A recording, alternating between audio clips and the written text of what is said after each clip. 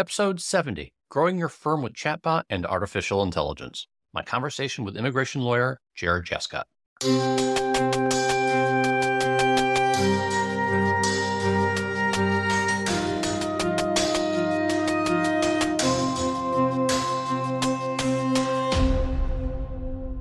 Jared is a Baltimore-based immigration lawyer and legal AI creator. His law firm, Jaskot Law, focuses on humanitarian immigration law. He has written and spoken extensively on law firm management, marketing, and legal AI. He believes that the law can change to serve more people for less money. Jared's bots have spoken with over 150,000 immigrants about their cases. He is interested in learning how to make the law better by studying other industries like manufacturing. Enjoy. Have you been enjoying the TechSavvyLawyer.page podcast? Consider giving us a 5-star review on Apple Podcasts or wherever you get your podcast feeds. Jared, welcome to the podcast. So excited to be here. I appreciate you being here. And to get things started, please tell us what your current tech setup is. I've got a Sony ZV-1 running through Elgato capture card into a MacBook Pro with the M1 Max chip and big GPU. Got a Rode mic running that through a CAD Audio Connect 2 mixer and a fairly standard light. And so I know you have a MacBook Pro, and I think you said the M1 Max. Now, it's the Max, the Pro, and then the Ultra, or do I have that backwards? I think that the M1 Max is the highest for a MacBook. Yeah. Okay, so I haven't memorized the list yet, and I have the same setup you have for my laptop, the Max, the M1 chip, but for my desktop, I have a Studio M1 Ultra. Oh, nice. And I've seen like a lot of the numbers that have been coming out for the M2, and I'm still pretty high up there with the Ultra. And then I think the M3s are coming out fairly soon, if not already. I may have missed that. Or we may be looking at the Apple announcement. I think it's now been set for September 12th. Wow. So I'll be watching that. As far as with you, with the editing that you do. Oh, yeah. I'd like to have a little bit more than perhaps what your needs are. But then again, also, I just tend to break my computers, if that makes any sense, because I really push them because in my prior life, I used to be an engineer. Now I'm a lawyer. Now I'm a podcaster. So I just really like to tinker with things and tends to really stress the hardware. So got your camera. Why are you using so is this a Sony camera you're using or is it a Sony webcam? No, it's a Sony camera. So I had a older Windows laptop that had a terrible webcam a terrible onboard cam. And I was starting to make a lot of content. And so I decided to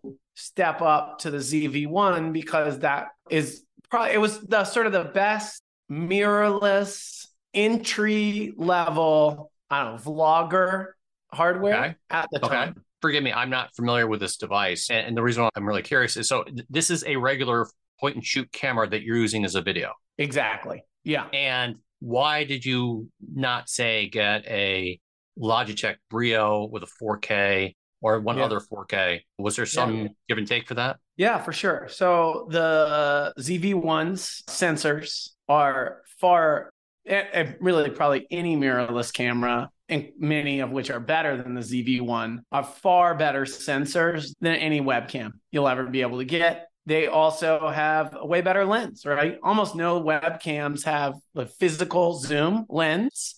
Right. This does. Now, the ZV-1 comes with a lens, so to speak, on it, whereas most mirrorless cameras you have to buy a lens. And so the thought there was that my wife was a lot more likely to go for me being able to get the ZV-1 that had the lens than buying a more expensive camera with a more expensive lens. Gotcha. So this MacBook Pro's webcam is so good.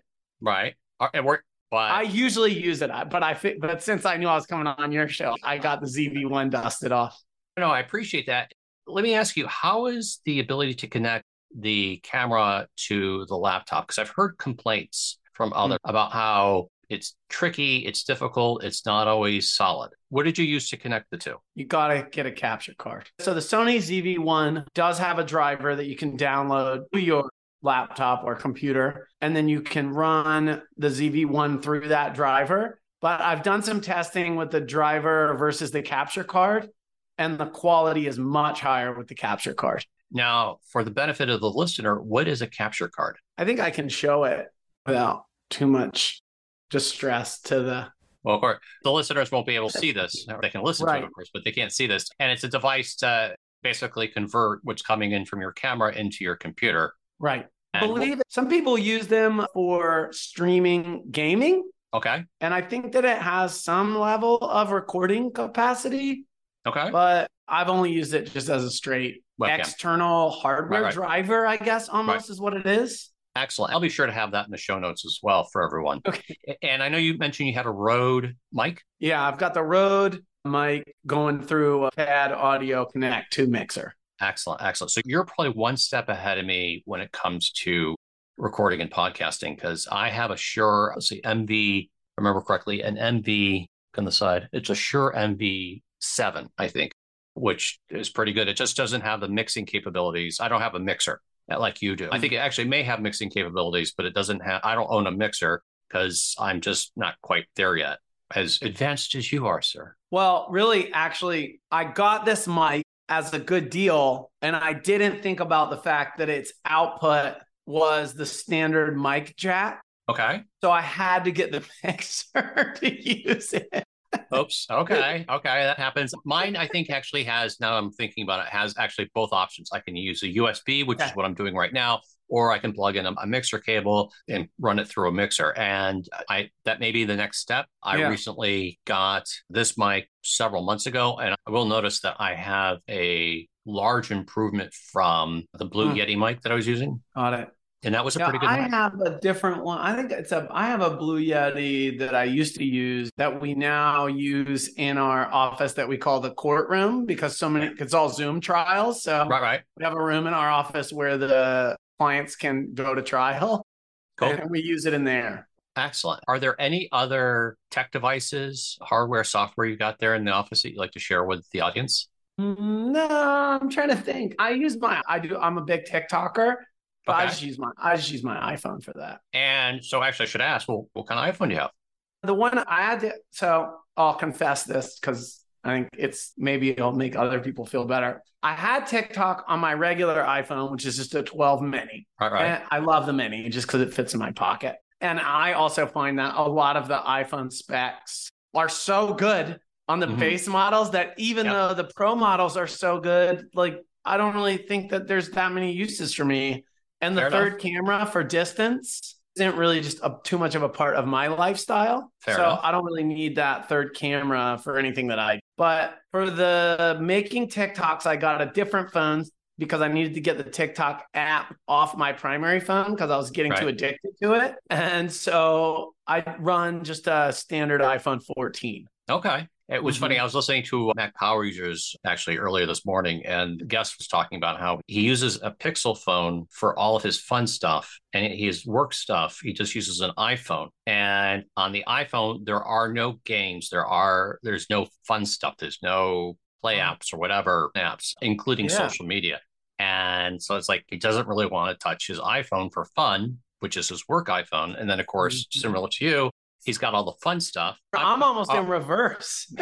What are the top 3 ways you use artificial intelligence to improve the lives of your clients? The number one way is I have a fleet of chatbots that talk to people who want to talk to my law firm, either so that they can become our clients, or maybe they just have a question about their case and they want us to answer that question. In fact, the second category of the people who want free, high-quality legal information certainly dramatically outpaces those who want to hire our law firm.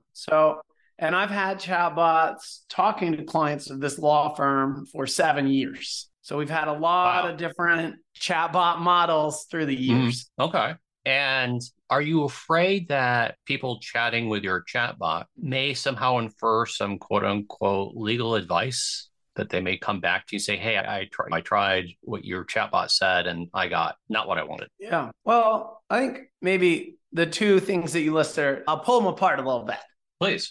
The second of they didn't get what they wanted, some percentage of what the chatbot does with them almost always includes them not getting what they wanted, because what they really want is a free whenever they want conversation with me personally. Right. And what they're getting is a chatbot, which, while a lot better now than it once was, still not even anywhere near what you and I, as human attorneys, are able to do for our clients. In terms of the attorney-client relationship, I have an attorney who uses my chatbots who's in Nevada, and there they have this rule that says if you give out advice to people on social media, you're creating an attorney-client relationship. Right. Maryland does not have that rule. That's not the way that the Maryland ethics advisory opinions have interpreted this. And moreover, my bots identify themselves as chatbots.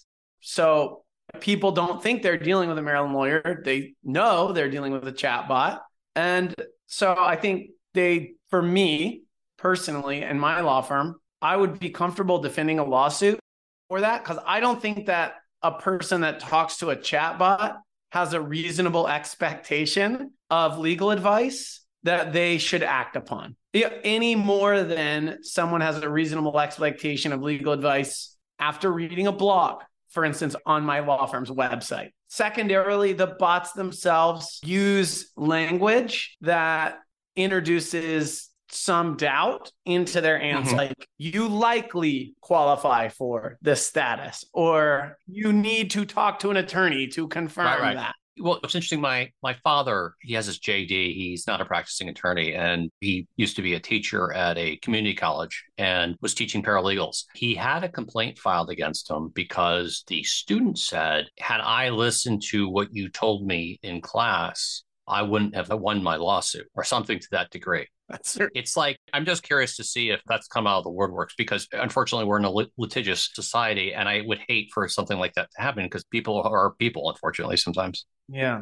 The bots have had over 150,000 conversations with people about their cases, and we have not had that complaint. I've always been thinking about this, because if you put your thing, it's like your first question out of the gate, we're on it. One of the most critical parts of it. And the other thing is, until now, none of the chatbots have ever been capable. We've never released a bot that had natural language generation until now. And so in the past, everything the bot has said has been an answer that I've written, which gives me an extreme amount of control around what the range of advice that the bot might give is. Okay. And you said natural language.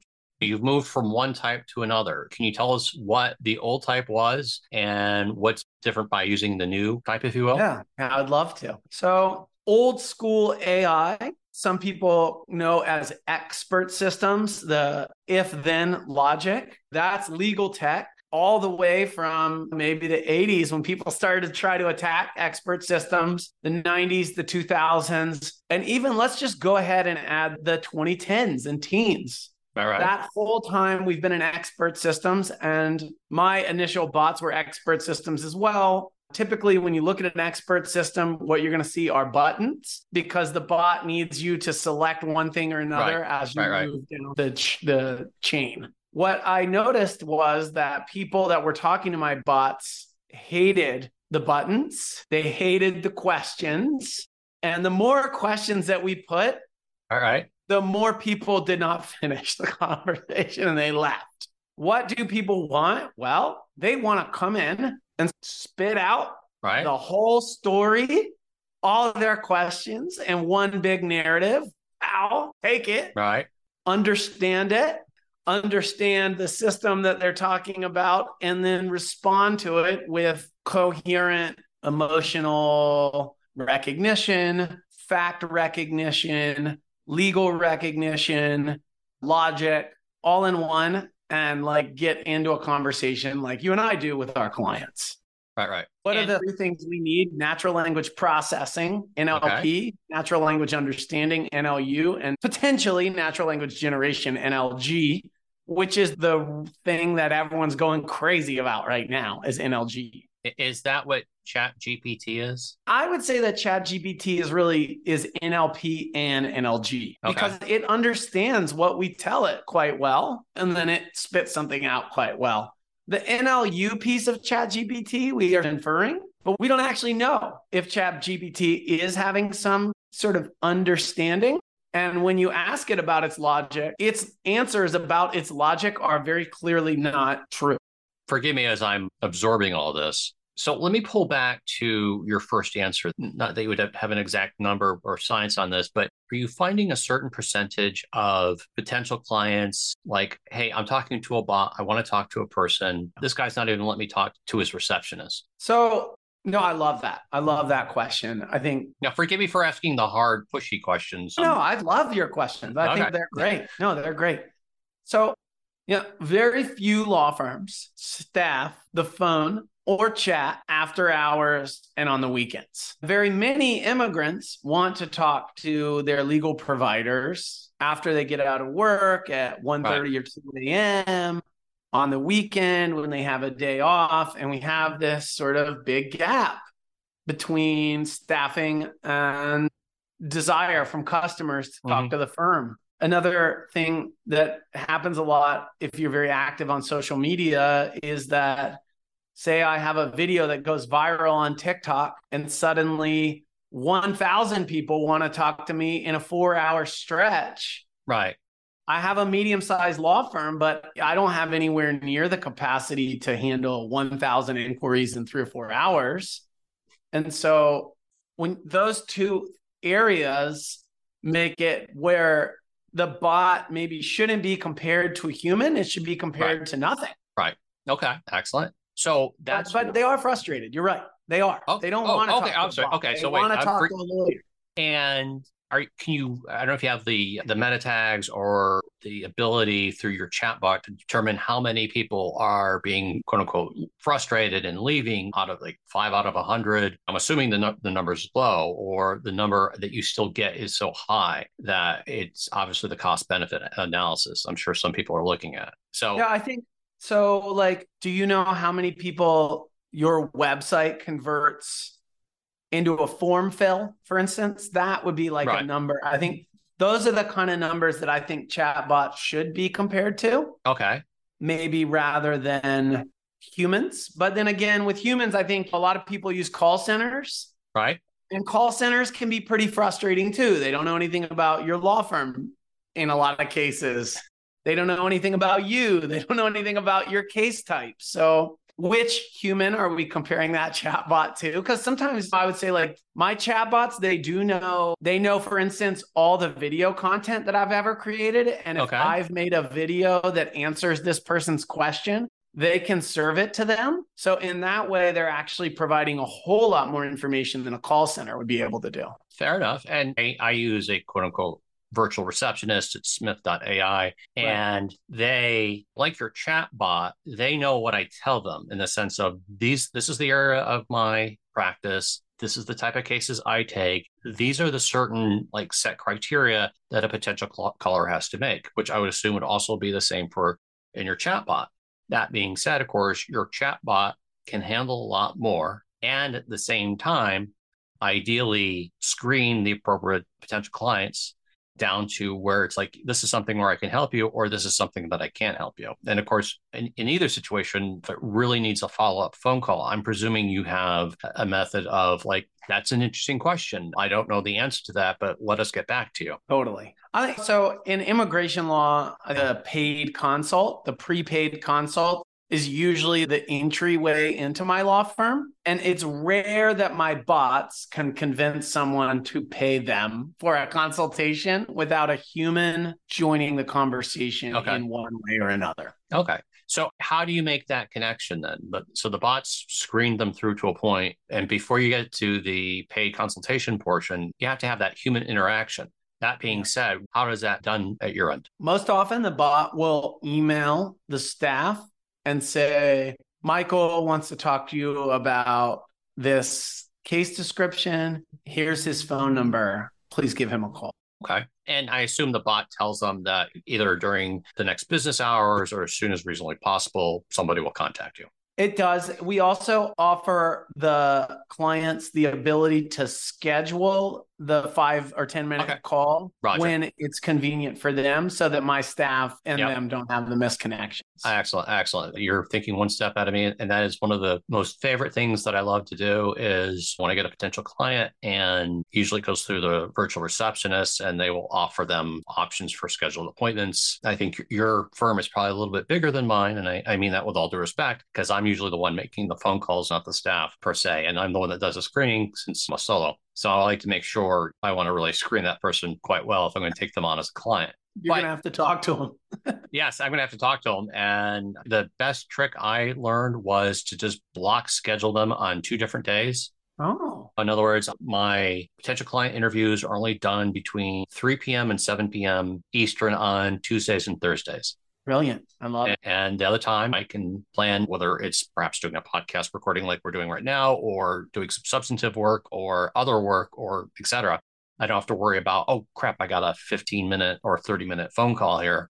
The worst part, of course, is when they don't show up. It happens. But it was too much of an aggravation throughout the day. We had this one phone call, they don't show up because sometimes life happens, or they forgot, or they didn't bother to quote unquote cancel the appointment, which all of that happens. It's part of doing business. But at least when you have it one after the other, it's not that big of a deal. One misses, you'll do a little work until the next one. Totally. No, I love that blocking. I think that's great.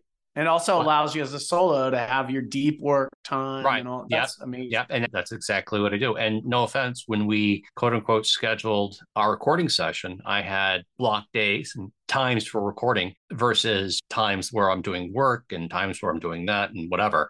And of course, I don't know if you noticed, but I will record, I think, sometime between the hour of 12 and 9 p.m. Seemed really flexible to me. Yeah, because this is me having fun. If I get to take a break in the middle of the day and do a recording session for an hour, then, I'm set. That's made my day. And actually, I'm really lucky this week because I've got 3 recording sessions. But anyway, I'm rambling. So, but with all due respect, you've only given one answer to the question about improving lives for your clients. And I'll try not to go off on other tangents for your last 2 answers. So AI can also aid with client intakes. In that case, right now, we're still using a version of old school AI. So with conditional questionnaires, if you answer this question in this way, then it's going to ask you a couple more questions versus closing down sets of questions. I think that people in this recent wave of AI hype that's all around generative AI are acting as if all the AI that came before it is either unimportant or they didn't even know that it happened. But I still think that many of forms of old school AI can be really helpful. And I think that as lawyers, our decision making is often based on these decision tree patterns. Yeah. And that's helpful to us because it gives us a clear path to what actions we can and cannot take for our clients. So I've programmed in both BASIC and Fortran. Wow. So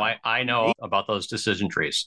I'm probably a little bit older than I appear. So that's lucky. I've been using computers since 1980. And once I was able to put a keyboard to a word processor, that made my life so much easier. The best class I took was typing. Remember, like on the old machines? I heard you say that on a podcast I was listening with you. I tell you, I can get so much more work done versus me like handwriting out a draft. All right, so that's 2. Need a third. Here's the third. In order for our team to fully utilize AI, it's really forced all of us to be more rigorous in our thinking and our documentation and the way that we've set all our systems up. Maybe it's a little bit of a cheat answer here, but AI has forced us to be better and more thorough in order to use it. Right. And so that's my third answer. No, that makes sense because if you're not doing the process correctly, you're not going to help your client. You know, it's all about dotting I's and crossing T's. I mean, not that we're not human, not that we don't make mistakes, but if we can carve the tool in such a way that it helps us help our clients, all the better. Pardon the interruption. I hope you're enjoying the TechSavvyLawyer.page podcast as much as I enjoy making them. Consider buying us a cup of coffee or 2 to help defray some of the production costs. Well, let's move on to question number 2. And actually, your second answer hinted at certain concerns as it's raised with my question. What are the top 3 security measures you've taken to ensure the privacy of your clients' data when using AI? Number 1 is we are running our own models, our own machine learning models with our own data. Okay. And so nothing leaves, they're not our servers, right? I am running cloud servers. We have a mix of AWS and Heroku, but Okay. So it is other people's metal, technically, but Gotcha. it's very secure metal. It's that the Now, wait, clusters. I'm going to pause you for a second. I need to pause you for a second. So when you say metal, what do you mean by that? When we are running a cluster on an AWS data center on AWS's GPUs, that's what I mean by their metal. Their CPUs and GPUs. Okay. And then you said cluster. Yeah. So one of the brilliant things about cloud computing, I think we talked earlier about the idea that 1,000 people might want to talk to my law firm in 3 hours. Right. One might also want to talk to my law firm. And so we don't want to run the max amount of hardware at all times. We want to be able to rapidly scale up and down the usage that we have in response to the amount of conversations that we're having at the same time. There's a lot of concerns with chatbots around this idea of state, meaning that the bot needs to remember all the things that you've told it. And so each bot conversation needs to be its own state machine. Fair enough. And so we might need a lot, or we might need a few. And then we also have to make a lot of decisions around, for instance, like how long do you hold state? Is it reasonable to think that you're going to come back after 5 minutes, 5 hours, 5 days? Right. How do we bring these things in and out of compute? And then when you're training a machine learning model, you might use a lot more compute than you do whilst running it. And so your cluster, if you will, is then the size of the computing space that you're taking up. Precisely. And I think one of the analogies I like to use when it comes to talking about a computer itself is that the size of your RAM can tell you how big of a desk you can have. If you have a lot more RAM, you can have a huge desk and run a whole bunch of operations, or you can have just one big operation moving really quickly. So it sounds like a cluster is like the size of your desk space that you're going to be working on, and it will expand or contract depending on the time and the need. If I understand with what you're sharing with us. Yeah. The other thing is I am not an engineer. Okay. So I certainly am not the person that is writing the code. Right. Especially when we're talking about the code in the way that it's being deployed to call upon resource and maintain state. Right. Even the data scientist that we've worked with is not the one doing that. And if I may ask, who is doing that? I'm assuming it's a third-party company? Well, so yeah, we've worked with different companies. Okay. But yeah, we're on our third company right now that we've worked with. How did that evolution come to be? Yeah, so the first one... If you don't want to share names, that's fine. Okay. Well, I guess I'm on my fourth company, actually. The first person I found, I was trying to figure out how to more efficiently compress my chatbot flows. That's what they were called at that time, the decision trees, with a bilingual architecture, because I was having conversations in Spanish and English. And I found a blog post written on this subject by an engineer, and I emailed him. And we had a really great phone call. And then he was like, I would be willing to work on this project with you part-time for some hourly rate. Right. And we built a bot together. Cool. So that was the first one. But then he actually ended up getting a full-time job. It couldn't no longer, the project was growing and he was having moving less. on. Right. Yeah. Then I started working with a company in Spain who was doing a lot with natural language processing in Spanish, because a lot of the data science at that time was only in English in the United States. Okay. And so I started working with a Spanish company, and I've spent a lot of time with them. They were called the Neon Project. Then they pivoted to being called Wheelize. And then they were ultimately purchased by a big Spanish dev shop called Azertis. Another company I've worked with was called Miner and Cache when I met them. And then they were acquired by Atos Z-Data. It's a very huge company. That one, Miner and Cache, the way I got that was I went to a meetup and there was a chance for everyone to give their pitch for their project. And I said, I know there's a lot of data scientists here that are trying to break in. This is my project. Really cool. Works with immigrants. If any of you want to work on it, I don't have any money, but I will do whatever I can to help you otherwise.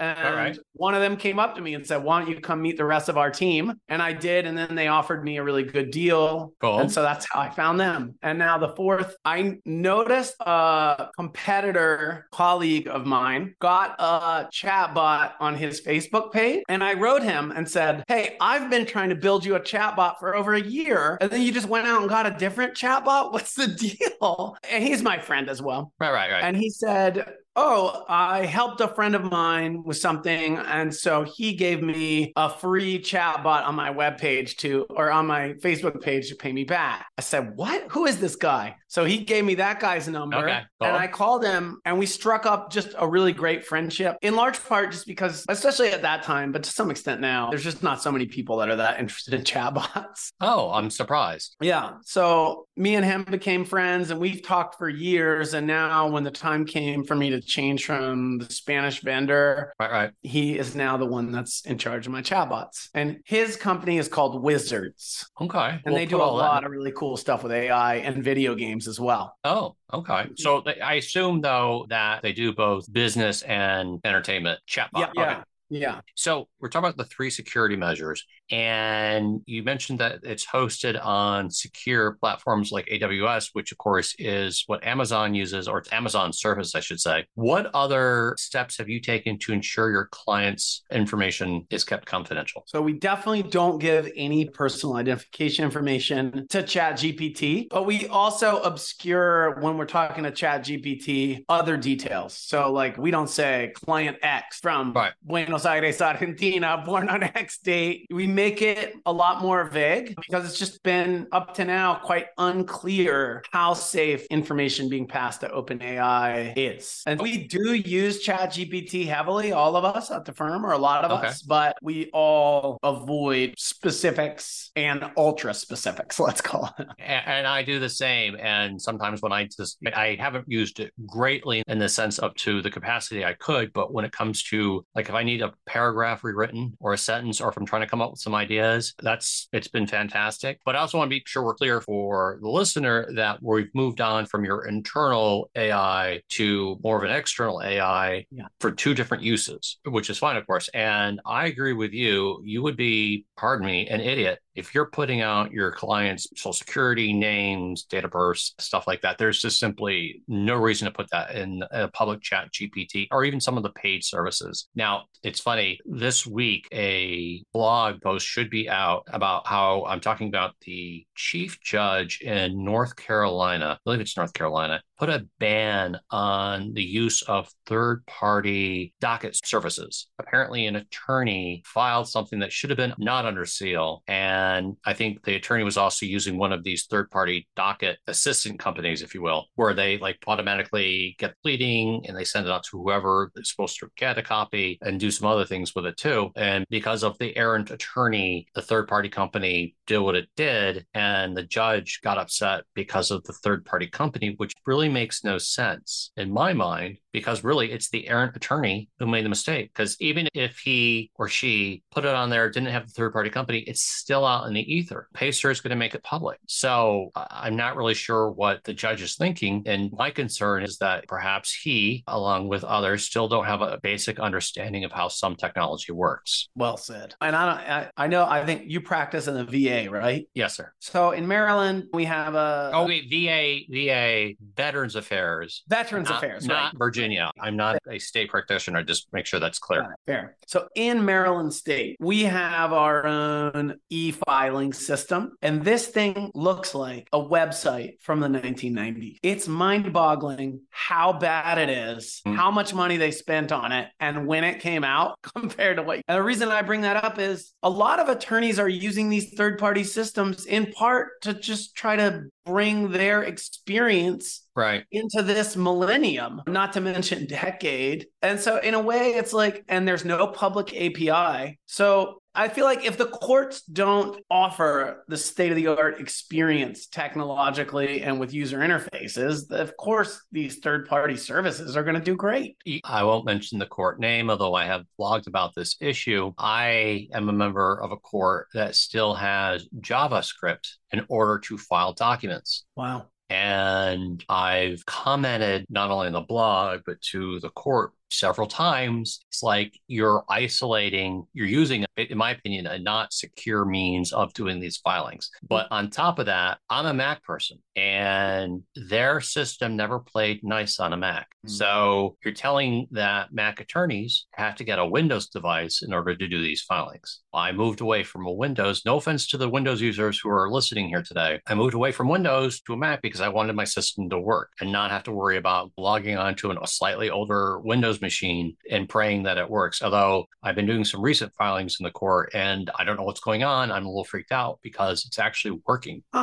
So I'm thrilled. But anyway, I digress. So I think, I'm trying to recalculate my mind. I think we got two. That's two. The third, here's the third. No, you did give me the third, but I'll let you give me a fourth. How's that? Fair. Yeah. Don't give AI unfettered access to your data. Gotcha. So we have the capacity at my law firm, the way that we've got our data stored in the different systems, to point different AI systems at any part of our stack that we want with the amount of time and depth that we can, let's say, afford. Really would probably be the only real barrier to us doing data science anywhere we want. But we don't just open the door and just have these APIs hooked up to the whole stack and just let it go. We do it in a way that's intentional, responsible, and thoughtful, because like anything else, it's a tool that has a lot of risks. And so we first think about what is the job that we're trying to do here, rather than just let's hook up the AI and see what it can do. And no one else should do that either, especially third-party systems. Which is something that what I was mentioning before, and forgive me, I don't remember the proper name of what they do, but the docket assistant companies, if you will, I don't believe they have that kind of access to their attorney's office files. They're just passing through a docket filing to whomever. And I think it was funny, the rule that the judge had cited, the local rule, was something about you can only have employees or yourself use your ECF login credentials. Well, the thing is, that makes no sense here because the third-party companies are contractors whom I hired to assist. So how does this rule prevent? But anyway, let's leave off with a fun question. Question number 3. I think they've all been fun. Oh, well, but this one's going to be more fun because it lets you to put on your imagination cap. Anticipating the future, what are your top 3 predictions for the most effective ways AI will be employed in managing a lawyer's practice? Right. I think the first thing that I listed here in my answer to you is something we've already talked about heavily, but it's sales, calendaring, and intake and client communications. Everybody wants an instant answer to their question. And that I'm everybody too. Everybody wants that. An AI, a well-trained, intelligent AI, which are, in some firms already here and others just right over the hill here. We're coming right up on it. ChatGPT passed the bar exam this year. Those functions they're expensive in a law firm and expensive in terms of staff because we have to put highly trained people on them and they have to be fully present. You can't have a conversation with a customer and draft a brief at the same time. You just can't. Right. And so these are things that chatbots and AI can do and we'll be able to continue to get better at. And by giving that over to them, our customers are going to be happier because they're going to get instant answers to their questions and inquiries. And those answers will often be free. So you know something, here's a hypothetical I'm developing in my mind that, all due respect, I'm not necessarily looking for an answer, but just think about this for a second, okay? So we just had a chatbot pass the bar, right? Okay. Now, back in college, back in the early 90s, we had to do this really complicated calculation. It had like 30 different variables, AX plus CZ plus 1/2 of the quarter, whatever. And then what you had to find was to the power of, you had to find that number. And it was basically handwriting back and forth to narrow down the number. And that would take like 30 minutes of your test time. I had back then, it was an HP graphing calculator. And those things were like $300. And of course, now you can get like something from TI for like $70. And I knew how to program it accordingly. And I asked the professor, hey, can I use this? And I explained to him exactly what I was doing and why I was doing it. And he said to me, if you're smart enough, program it to do that, I got no problem with that. So can we, as attorneys or say law students, graduating law students, if we know how to program the chatbot correctly, can we have the chatbot take the bar exam for us? Food for thought. It's interesting. I think you and I have both been lawyers for a while. So I think that the answer is that the bar would never accept it. But it took them forever to allow us to use computers. I was kind of surprised. I was surprised in your anecdote that your professor was so forward looking, open-minded. He was actually an older professor. I don't believe he's with us anymore. He was a very good professor. I liked him a lot. And what can I tell you? So let's move on to your other two answers. Number 2 is this. For lawyers that bill by the hour, which I'm not one of, at all my cases, well, 95, 99% of my cases are flat fee. But for those that bill by the hour, I'd like to introduce you to the flat fee. Because the problem is the following. AI naturally drops the amount of time that it's going to take us to do these tasks. It just does. Right. And we've talked about it today, and many others have more, all kinds of different ways, be it comprehension, summary, intake, drafting, all these things combine to potentially cut down the amount of work we spend on cases to 10 to 20% of what it is now. So if our profits and gains come from doing things slowly and inefficiently, which is what the hourly rate rewards, this thing is going to kill businesses that continue to use the hourly rate. But when you have a flat fee and you're able to do things faster and more efficiently, you and your client can high five and you don't lose money. But the concern I have, and this was in a recent editorial I wrote, are the bars. The bars, not all the bars, look favorably on flat fees. I didn't know that. Yes, there are, with all due respect, I don't know about wherever you're licensed. Maryland, and it's hard to balance that out. I think the bars need to catch up on a lot of this technology. I think the bars need to catch up on a lot of things. I would encourage you to take a look at, and I would encourage my audience to take a look at, if they're interested in these topics, Carolyn Elephant's blog, myshingle.com, where I know she talks about the concerns of flat fees and state bars and some other issues along those lines. But that would be my biggest concern, I think. So number 3. One more thing on flat fees. Please. My clients are people of limited means for the most part. And when you tell them a high hourly rate, they get really scared. Whereas a flat fee, they get it. Yes. They can get there. They can figure that out. But to them, an hourly rate feels like, well, how do I know what this guy's going to do with his $350 an hour? So, But like I said, that can be still, I agree with you. But like I said, some bars are not favorable on that. Yeah. Final one I put was fun is business coach. Okay. I love business coaches. I have a human business coach. Okay. But a lot of lawyers that I talk to don't have anyone at all. And ChatGPT has pretty great advice, be it for HR, be it for marketing, be it for business. It's a very clear thinker. When you're asking it questions, it forces you to think clearly about what your problem is when you're explaining it. And so I think that lawyers should lean into these tools' ability to help them on many of the things that we aren't trained on as lawyers. Okay.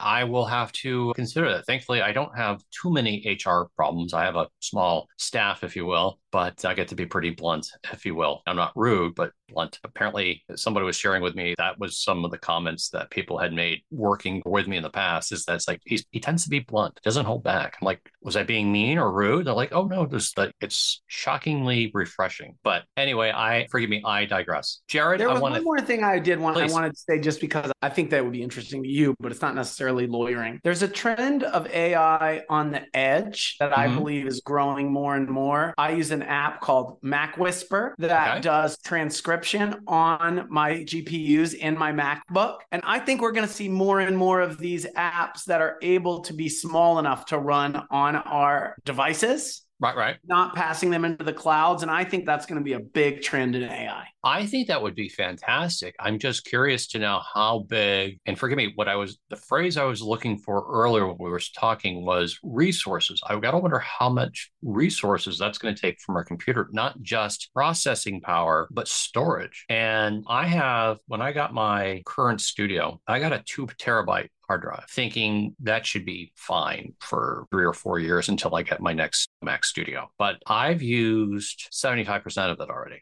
And I was surprised. I was thinking, does that mean I need to get like a 4 terabyte next time or even an 8 terabyte next time? So it's just, that's going to be something more like, can you put it on a thumb drive, I think, and then attach it to your computer when you need it, or have it on a separate drive attached to your computer? I wonder. I think we've both given some food for thought on a lot of things. And Jared, I want to thank you for being here today. Please tell us, where can people find you? LinkedIn, best place. I love LinkedIn. I'm all over it. I'm going to put this podcast all over LinkedIn when we get it, once it gets published. You're very kind. Thank you. TikTok, Jaskot.abogado. I'm very active on TikTok. Yeah, those are the two best places. And if you want to talk to me just on LinkedIn, I'm always happy to take people's DMs and connection requests. Excellent. And again, I want to thank you for being here, and you have a great day. I really appreciate it. I love this podcast, and it was a great pleasure to be a guest. Thanks, Jared. I appreciate you saying that. Thank you for joining me on this episode of the TechSavvyLawyer.page podcast. Our next episode will be posted in about 2 weeks. If you have any ideas about a future episode, please contact me at michaeldj@the